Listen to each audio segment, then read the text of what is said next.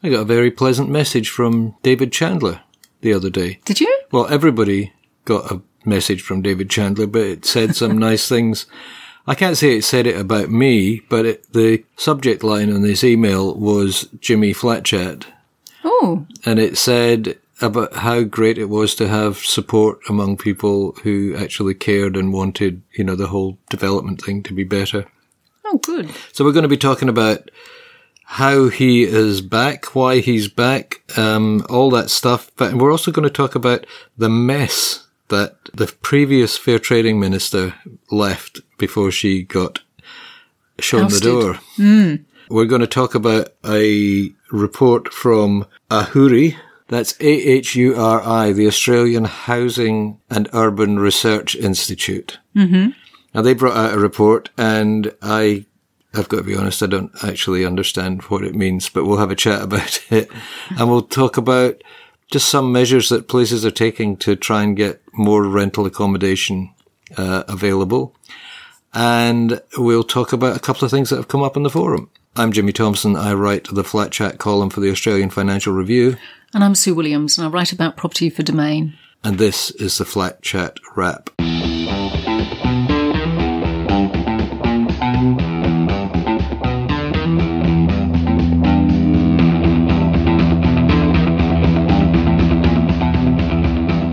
Okay, Eleni Petinos, former short-lived fair trading and small business minister. Now, there've been a lot of stories around about this. About a month ago, she was relieved of her ministry by the Premier, Dominic Perrottet. He said it was because of allegations of bullying and because there was a report about to come out about bullying and sexual harassment in Parliament. But it coincided with a letter from David Chandler basically saying that he couldn't work with her anymore, and there was government policy that had been agreed on and they were supposedly moving forward with, but they're basically stuck in the mud. Yeah. Then there was the whole business of Ms. Petinos having had a meeting with some developers who had for a while employed John Barilaro after he left Parliament, and how Barilaro phoned David Chandler and encouraged him to meet with these people. So it's kind of real interfering in the process. Absolutely. Yeah. And then we found out later that John Minns, the Property Services Commissioner, had basically, I was just reading the other day, hadn't been able to do any work from the moment he stepped in the door. Like, he was appointed as Property Services Commissioner, Eleni Petinos was appointed Fair Trading Minister, and John Minns just couldn't do anything. Oh, really? Because she took all the work, or she forbade him from doing stuff? Well, basically, she said apparently that she was restructuring the department and his job was going to be either taken over by, or he was going to be part of some infrastructure. Some bureaucracy, really? Yeah, that he really didn't want to be part of. And he was told a couple of weeks ago that his services were no longer required. So he walked out the same week that David Chandler announced that he was leaving earlier, having extended his contract. And then this week, David Chandler's back. And John Minns is back, and Eleni Petinos is gone.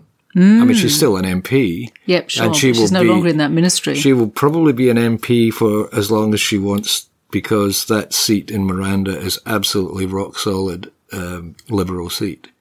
Yeah, but will she be endorsed by the Liberals again, do you think? Ooh. I suppose it depends. I mean, they're inquiring about these allegations of bullying, aren't they? Yeah. So maybe it will, maybe if there's going to be a result of the inquiry, then, maybe they will disendorse her.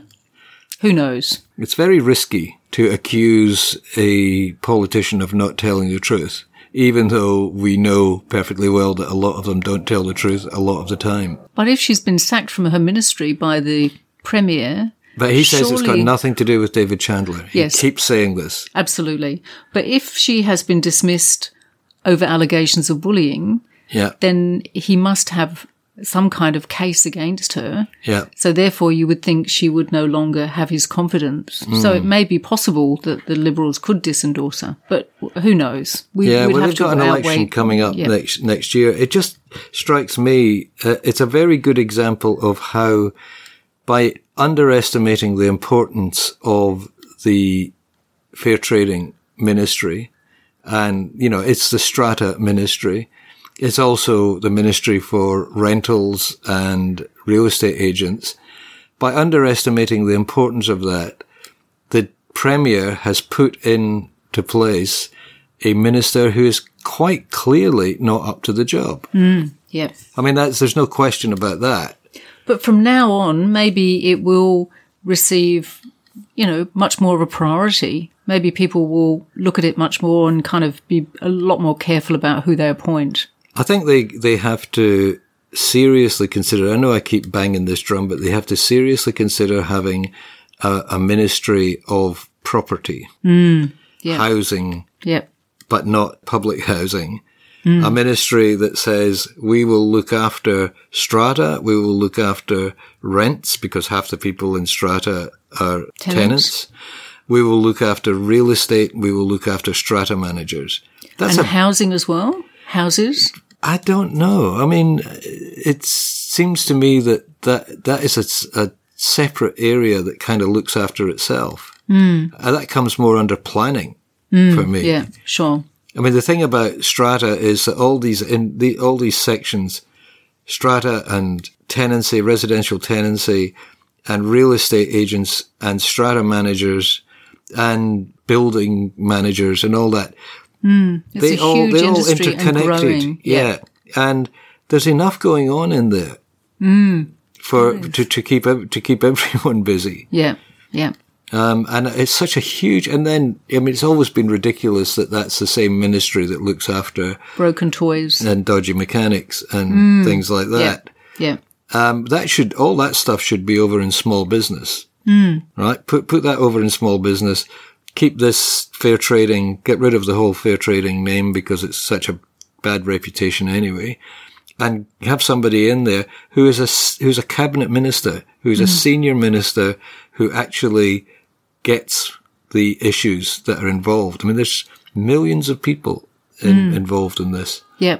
And they're growing exponentially, really. Yeah, absolutely. We're talking about we need more high density housing. We need more housing, and it's going to be high density. So really, why not start dealing with it responsibly? When we come back, I'm going to tell you my cunning plan for fast-tracking decisions at fair trading. That's after this.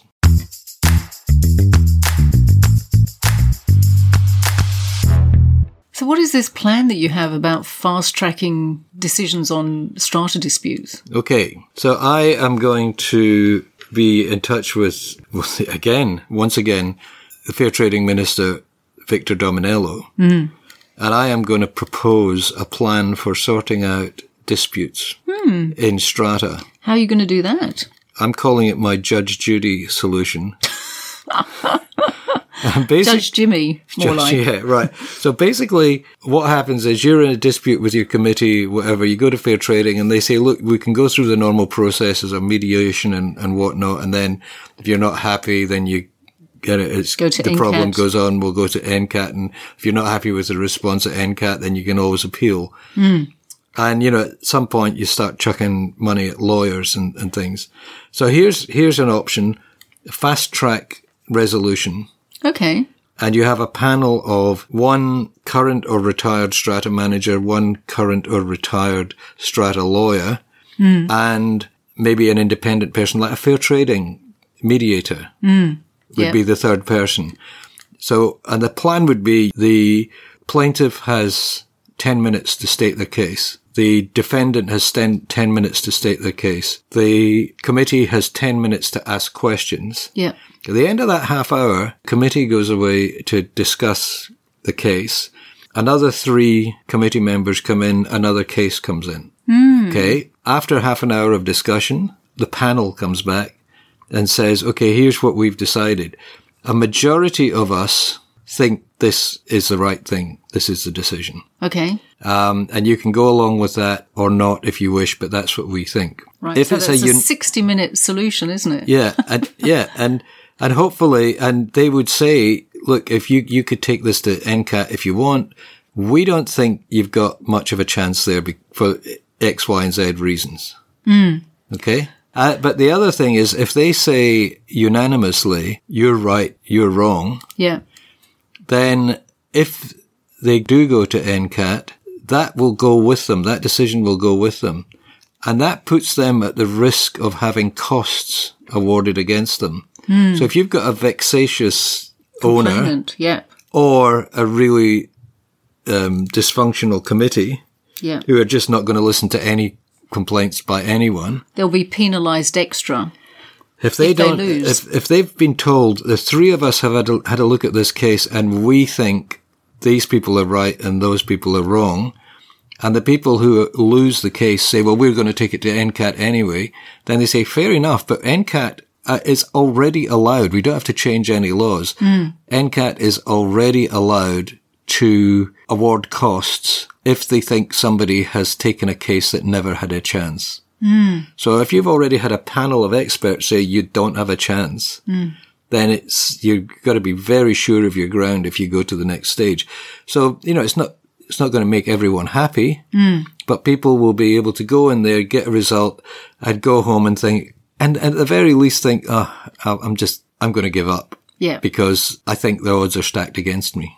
That's an interesting idea, because these three people on the panel, so they could do 7 cases in a day. Easily. Yeah, because some of them, they might not even need half an hour of debate. It might be much more clear-cut than that. And you've got 2 panels. You've got 2 panels of 3 just interchanging. Okay, sure. So you could get through 15 cases in a day. And people are getting an instant response. Yeah. It just doesn't go on for months and months and months. Yeah, which is great, because when you have a dispute and it does go on, it gets worse and worse, and the two sides become more bitter and more entrenched in their positions and less willing to really negotiate. So, yeah, I think that sounds a good idea, Jimmy. Are you going to be one of the people on the panel? God, no. When we come back, we're going to have a look at this report from the Australian Housing and Urban Research Institute, AHURI. That's after this. Here at Flat Chat, we're always telling people that one of the benefits of apartment living is that you can just lock up and leave when you want to take a holiday. Well, if you're looking for some inspiration on where to go to make the most of your freedom, take a look at mildrover.com, our website for seasoned travellers. It has news, reviews and special travel deals in which you can literally save thousands of dollars. That's mildrover.com, the website that takes you somewhere fantastic, even if you don't leave home. Okay, ask me about this report, Sue. So I think you've been studying this report for many hours, Jimmy. I have. What does it actually say? I have no idea. What do you mean you have no idea, you ridiculous person? Well, what it's saying is, let me just read the key points from the executive summary. The private sector residential development is driven by profit. Developers want policy certainty so they can factor these policy settings into their assessment of the potential financial feasibility of a development site. Okay? Mm-hmm. The complexity of the development process, the structure of development organizations, the variety of products delivered, and land ownership issues mean the development decision-making process varies by organization and site by site. Therefore, it is too simplistic to assume policy settings will have exactly the same impact on each and every developer and on each and every site. Right. Getting confused yet? Well, so the first thing sounded like it was saying simplify things, and the second thing sounds like it's saying it's impossible to simplify things. Then it says housing market conditions drive private sector development. Policies that stimulate or restrict market demand will impact levels of housing supply. Yeah. Mm-hmm. Well, it's self-evident, isn't it, really? Yeah, it is. So basically what they're saying, I'm not going to read the rest of this because it just goes round and round in circles. But basically what they're saying is developers develop because they want to make money. Now, most developers, that's the case. Some of them will develop properties only to make money. That's their only concern. Yeah. And some of them actually want to build a reputation, and that's a long-term plan. But then they have to make a profit as well. But they still have to make a profit. Going. Yeah. And what they're saying is things like affordable housing adds a factor in there that is an expense. It's an expense. And it's also can be seen as detracting from the attractiveness of the product that they're trying to sell. That's not necessarily set in stone, but a lot of developers would think that. They also, there's another thing that I found back in February this year. There was a piece in the Fin Review about how we're heading for a bottleneck of housing. Basically, even though there are a lot of people are not in the country now, when the new housing comes on tap, then those people will start returning anyway. And so we're never going to actually get ahead of the game in terms of housing the number of people who need to be housed just using the housing that is planned that's going to be coming along. And it pointed out that there was a time when a huge percentage of new houses in Australia were built as social housing. That's almost disappeared now. Yeah. So you combine these two things, and this is, I think, what the message is. The government needs to go to developers and give them guarantees. The developers will go, yeah, I can buy this piece of land here. I've got approvals from the council to build X number of apartments, and it will be, generally speaking, apartments that will make the big difference. Yeah. So I can do that there, but it's going to take 3 or 4 years for this to come up, and I've got no idea what prices are going to do, what the supply disruptions might be on the world stage, how much building costs are going to be. So I'm going to be very conservative in my planning. Okay, so basically it's saying that the government should offer some kind of guarantees and backing for those developers. I think that's what it's saying. I don't know if it's actually, I mean, this is 5 different universities or 4 different universities have contributed to this report. But I think that's what they're ultimately saying is if the government wants to deal with the housing crisis, it has to go to developers and say, you develop these and we'll buy the apartments off you.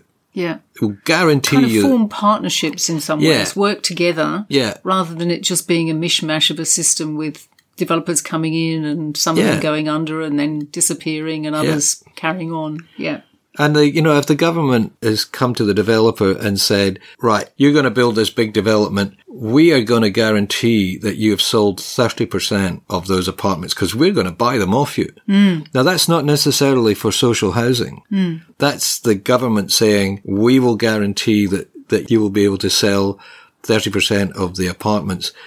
And then you have a department in the government that says, okay, these are built. The developer bought the land, the developer got the approval, the developer got the finance from the bank. They've built the apartments. We now own 300 apartments in a 1,000 apartment development. Let's see what we can do with them. Let's sell them. Let's rent them out. Let's have an agency that rents. Let's have affordable housing rather than social housing or social housing. Yeah. Yeah. Well, that's what they did in Wollongong with that housing complex I visited there. It was a private development, but the government, one agency of the government had promised to buy a certain percentage for affordable housing. Yes. So that means for nurses or police officers or fire people, that kind of, with essential services. And so that made the development viable, really. And another development by the same developer, Traders in Purple, I think they were called. Yeah. The affordable housing element was so popular, they ended up buying the whole of the development for affordable housing. And it became a real success. Well, in that regard, yes, because they sold all the apartments. However, was it the council or the government that put a limit on the number of affordable housing units in the new development? Yep, I think it's a maximum of, 30%, because they kind of believe that if you have more than 30% of a development that's affordable or social housing, then it may become a bit of a ghetto and the private buyers won't want to buy. Right. But if it's just 30%, then private buyers won't be put off. Yeah. Because if it's a good development, of course. So if anybody wants to read this Ahuri report, I'll have a link to it on our website. Yeah. And if you can work out what it means, please tell us.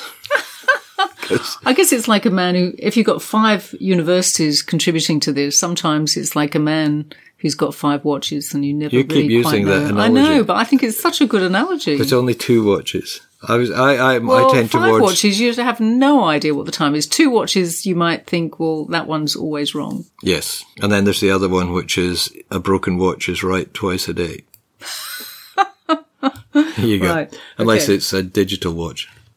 Too much watch talk And here. it's never right, is it then, a digital watch if it's broken? Because it doesn't show. When we come back, we're going to talk about some radical thinking about what to do about residential properties that have been turned over to holiday rentals. That's after this.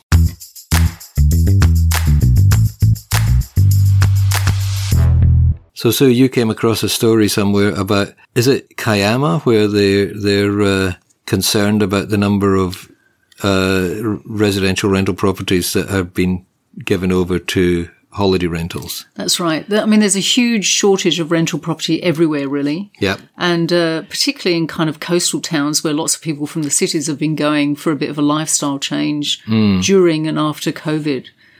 So in Kiama, the local mayor apparently is talking about writing to all the owners of properties which are let out on short-term rentals like Airbnb and stays, and asking them to convert them to regular residential rentals to increase the supply of rentals available for people. But if they make less money off a residential rental than they would off Airbnb, and you did a really interesting story 2 months ago where you discovered that unless you're actually running your Airbnbs as a business, like you've got several of them, and it's in not one just area, Airbnb, then actually making a profit once you start paying for the, changing the towels and sheets and handing over the keys and, it's actually not a guarantee to make money, is it? No, I think a lot of property owners, investors think, wow, I can get, $500 a week for my Airbnb property, and I'd only get $200 a week for if it was just rented out all the time. But once you've factored in all those costs, and also, unless if it's in a holiday town and you're maybe in Sydney or Melbourne, if you're not able to go and inspect the property regularly, it's going to can get really run down because somebody just going in to service and clean and wash the sheets, they won't notice if there's chips on the wall or, they won't be looking for those kind of things. They'll just be in and out. So therefore, the cost of the depreciation can be huge. Really. Yeah. Because you might have nice wooden floors and they're all getting scratched because you're getting lots of people in there all the time, big turnaround. And so therefore, sometimes you're just not making as much money as you think. Well, and I guess maybe the mayor is going to point that out. Yeah, I mean, I think what we need, maybe Ahuri could get onto this and do get 5 universities to do a definitive study on what is the real profitability. Because we're hearing about towns in America where they are offering money to landlords to put their properties back into residential rentals. I believe Tasmania did that. Yeah, that's right. They did. And I don't know if they're still doing it. So it's obviously, something that hasn't been a big problem because of COVID. We're coming out of COVID. We're heading into summer. We're trying to get more migrants into the country to take some of the jobs that we just don't have enough people to do. Yeah. They're going to need somewhere to live. Yeah. Overseas students coming back. And this week I've been tinkering with our travel website, mildrover.com. And I got this software on it that tells us that we've been actually making money from that website. Really? Because people go on and they see an advert and they click on the ad and we get like 1/10 of a cent or something like that. So how much money have we made? $24. Ooh, enough to retire, obviously. Fish and chips tonight. And I went into Google AdWords or whatever it's called. I've banned Airbnb and stays from our website. Oh, that's good for you. They can't, so we'll probably be making no money at all from now on. Well, at least you can sleep with a clean conscience. But the websites work on the basis that, or the ads work on a basis that there are keywords in the website that they recognize and they see holiday and stuff like that. We've got an ad running on the website from Samsonite, the luggage people. Oh, okay. So that's good. Right. Yeah. That's cool. That's relevant. Sure. Anyway, so I was feeling quite virtuous this week because Absolutely. I've banned one of the most lucrative sources, which is short-term rentals. So we'll carry on doing this for a long time then, because we won't be able to afford to give it up. Absolutely. We've run out of time, and we didn't get to the forum, but there's an interesting discussion going on there for anybody who's interested.